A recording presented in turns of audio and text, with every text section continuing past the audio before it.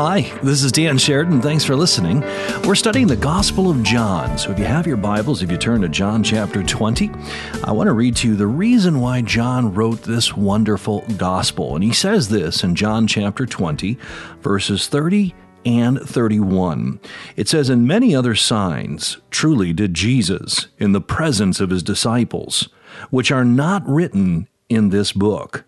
But these are written, that ye might believe that Jesus is the Christ, the Son of God, and that believing ye might have life through his name." Those are the words of John, the apostle, who wrote this gospel that we're looking at. And his purpose is to bring you to faith in the Lord Jesus Christ, to believing certain things about him. And let me just say that believing requires the mind. It requires you to think. It requires you to read something, go over it, and think about it. Facts are presented in this Gospel of John, and the writer, John, wants you to take them in and believe them.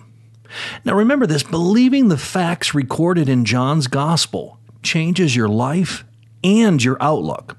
First, if you believe these facts that are written here, you will know that you have a Savior who solves the problem of death. Everyone's afraid of death. Death is a terrible thing. There's nothing worse than death and burial. It seems so permanent.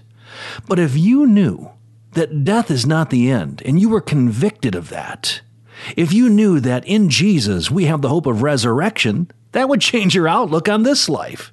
You would have hope for the future, and it would change how you think now and how you act now.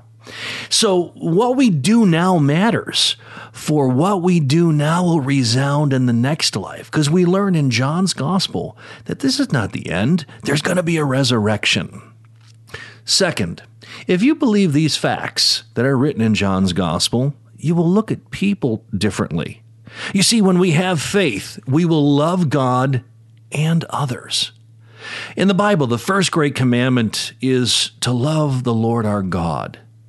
But the second is just like it. It looks like it. It means to love your neighbor as yourself. In other words, to love God means you love fellow human beings. And John wrote his gospel to give you hope for the future and a purpose in the present. You can say, death is not the end. I have hope in a Savior, and I can look to the present and say, life has meaning, life has purpose, and I want to live it to his glory and to be a good person and to love others. Well, that's why John wrote these words in the Gospel of John. Let me read that again. John chapter 20, verses 30 and 31. And here we read once again, "And these and many other signs truly did Jesus in the presence of his disciples, which are not written in this book.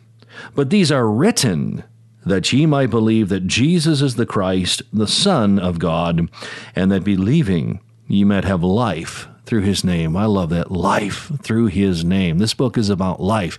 It's not about death and doom and destruction, but about life. And we find it in the Lord Jesus Christ, the Son of God. And we'll talk more about what that means as we go through this beautiful gospel. So let's start at the beginning. In John chapter 1, we'll look at this first verse, and we'll take it slowly. We'll take our time. God is not in a hurry, and neither should you be. Take your time to learn these things. And before I go further into John, let me suggest to you that you grab your Bibles when you're not listening to this and just sit down and read the Gospel of John. Let what I'm teaching you here just be a supplement to your own readings. Open up to the Gospel of John and just say, God, show yourself to me, and read it. And then you can come and listen to see if I can help you out in any way. So here we are in John's Gospel, and the first verse reads, "In the beginning was the Word, and the Word was with God, and the Word was God." So the very first words of John's gospel, they begin pretty excitingly. In the beginning was the Word. Now, what is this in the beginning? And when you think of in the beginning, you think of time. And we might think in our minds, going back to Genesis 1, verse 1, where it says, "In the beginning, God created the heaven and the earth." And so in the beginning, whatever that was the Word. And now I believe what this is teaching us, that from the moment of creation, the moment God put human beings into existence, the moment he created this world where human beings would live, the Word was in existence because God is telling us something that from the very beginning he wanted to communicate with us. God is a great communicator, and he wants us to understand him, to know him. And he's used his book, and he's used various ways throughout the past to communicate to people.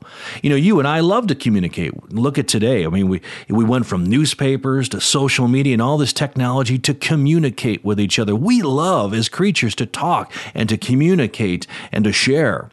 Well, God, that's the image of God in us, because God loves to communicate. The scripture says that we're made in God's image.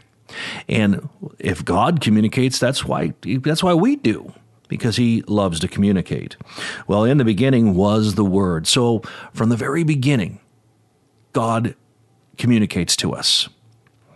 So it says here, and the Word was with God, and the Word was God. The word with here, in the Greek language, they translate preposition a certain way. And this is a preposition that sometimes means in the direction of or pointing to. It's in the English here, we translated with, and it's the concept of say, hey, I'm with you. In other words, I'm in agreement. I'm on your side. The Greek word pros, from which this word with comes from, is the idea of pointing to. So we might say this: the Word is with God in the sense that it points to him, it relates to him. It shows who he is. It's with him in the sense that it's on his side. It's pointing to him and showing who the true and living God is. So in the beginning was the Word, and the Word was with God. And then it says, and the Word was God. What does that mean, the Word was God? Well, remember, a word is an expression. A word is something that comes out of our mouths. It reveals what's in our hearts. And so we say a man is as good as his word sometimes. In other words, our words represent who we are.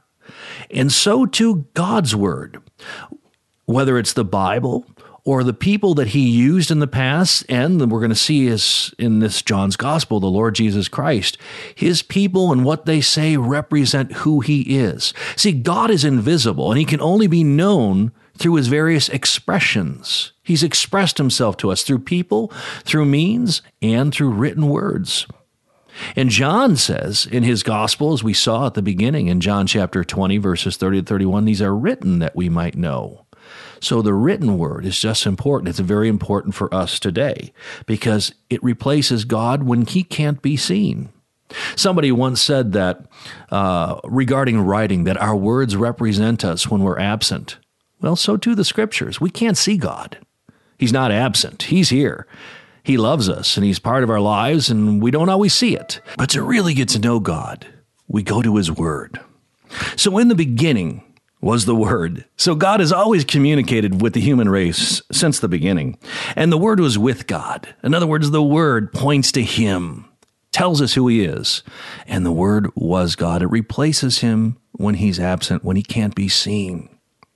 And then it says in verse 2, the same was in the beginning with God. Notice he repeats that phrase again, with God, because the Word of God points to him. It's with him. It's on his side, tells us who he is and what he is about. And that's why we're studying John's Gospel. Do you want to know who God is? Do you want to know what he's about? Well, stay with me as we go through this Gospel. I'll stop here. Next time, we'll pick up in verse 3.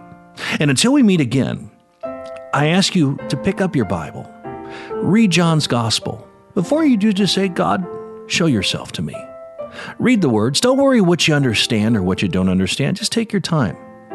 Just like any book, it takes time to get to know it, its language and what it says. And like many books, and some of them are complicated, we don't understand the things we read. Well, the Bible's like that too. There's many things we'll have to learn as we go. All right, we'll stop there. This is Dan Sheridan.